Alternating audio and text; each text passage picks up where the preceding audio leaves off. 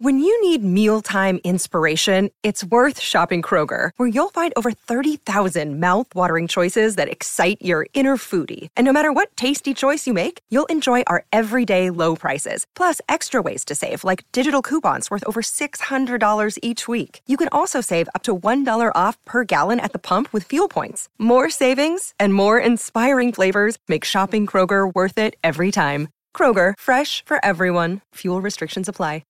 G'day, Mike Hussey here, but you can call me Mr. Supercoach. KFC Supercoach BBL is back and there's 25 grand up for grabs. So what are you waiting for? Play today at supercoach.com.au. T's and C's apply. New South Wales authorisation number TP/01005. Let's get into the social club and make sure you continue to send in questions, because right up until Christmas we are giving away a Dometic fridge freezer every single week with an ice maker as well. We're giving 3 away already, Pat. I think we've got 7 left. 7 left as of today, so we're going to have a lucky winner that you'll announce in a minute or two. So some great prizes. The first question, this isn't the winner, but the first question, Jonathan Escott. When chasing snapper, do you need burley on the bottom using a burley bucket, or do you use throw cubes to float down your unweighted baits? Good question. Now, today's show is going to be based about that with Red's review, but you've ruined that for me, so I'm going to have to do it now, basically. You can give us a little teaser. We'll give us a little teaser. All right. When you're chasing snapper, I'm not a massive burley guy for them. Now, what I mean by that is last week I had a crazy session on them. I landed 20-plus fish in the matter of an hour and a half, and I didn't really throw any burley in. If I had the odd something sitting on my bait board, I might have thrown in. So you're looking to sound them up first, all right? Yep. Find ground where either they've typically been before, or you're looking for that sort of the right structure that attracts them. Yeah, so using this sonar on the mud to locate 1 or 2 fish. And this is what I was going to say is it depends how I'm fishing and where I'm fishing. If I'm fishing on that structure, and I mark up a lot of fish on that structure, I don't want to feed it too hard, because then the pinkies will come out, and I'm sitting just everything that lives on there. Banjos, like, you'd be shocked at what lives around structure. Rays, eagle rays, little flathead. And so when I'm actually burleying on these wrecks, or dumps as they're called in Port Phillip Bay, I'm actually off them. So I'm not sitting with my baits on top of them. I'm sitting off them and casting around it. So I'm trying to drag those bigger fish out. But if I start to burley, I find that you drag the smaller fish out. So I want to be off the wreck, and you'll mark them up. And I posted a photo during the week of my Garmin with the sounder. There was no wreck in the picture. I marked fish all around it and off it, and they were the bigger fish. And all the fish we caught were 3 to 6.5 kilo. Beautiful fish. But I know if you got on top of it, the pinkies are going to give me grief. Yep. But back to the question, whether you use your burley bucket or whatnot. Floating down in Port Phillip Bay, minimal tidal flow. Throwing your cubes in will work very well. That'll fall to the bottom, no dramas, depending on how deep you are. If you're in 20, you might look at using a secret weapon, which is, I'm not going to say what it looks like, but it's a red tube that opens up and drops burley down to the bottom. And it looks like a pleasure toy. Pleasure toy. And it catches your snapper, that's why. And it opens up and drops the burley down to the bottom. That works really well. And I use that offshore in that 30-plus metres of water. Where in the bay, you're often fishing 12... Is that your alarm going off? Oh, I don't know why my alarm's... So I've got a new phone. I haven't even set an alarm on it, so I don't know how that happened. She's an early rise every Saturday morning. My mistake. I must have snoozed it. My apologies. But it like, you would have been late to work this morning. I would have been well and truly late. That's thrown you, hasn't it? Yeah, no, I'm fine. I'm good. Throwing your pilly cubes in offshore isn't going to work in that depths of 30-plus metres. That red rocket will get you down to the bottom. You can use a lead burley cage, which will also get you down to the bottom, but having that finer mist come out more is my whiting sort of technique, where it actually burleys out of the cage, and you're feeding the smaller fish that mist rather than the cubes. You don't want to be cubing for whiting. They're eating chunks of it, and they're going away not hungry.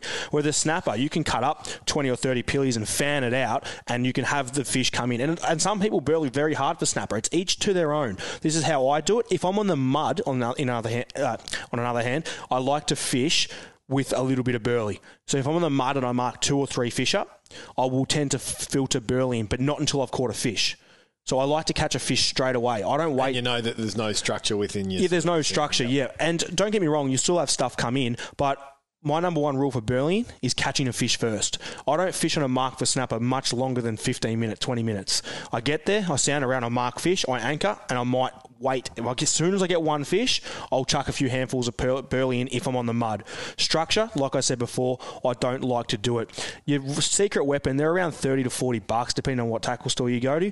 They literally are a red cylinder that you can tie a sinker to the bottom, drop it down to the bottom, and it could catch yourself some seriously good snapper. Chris Tarrant, I'm assuming this isn't the former Magpie left footer. Aaron, when do you use a paternoster rig versus a running sinker rig? Is it species-based or is it the amount of tide? Good question. Now, it's more to... The bigger the fish, the less I want to use your standard paternoster. Now, what I mean by that is, for example, if I'm chasing...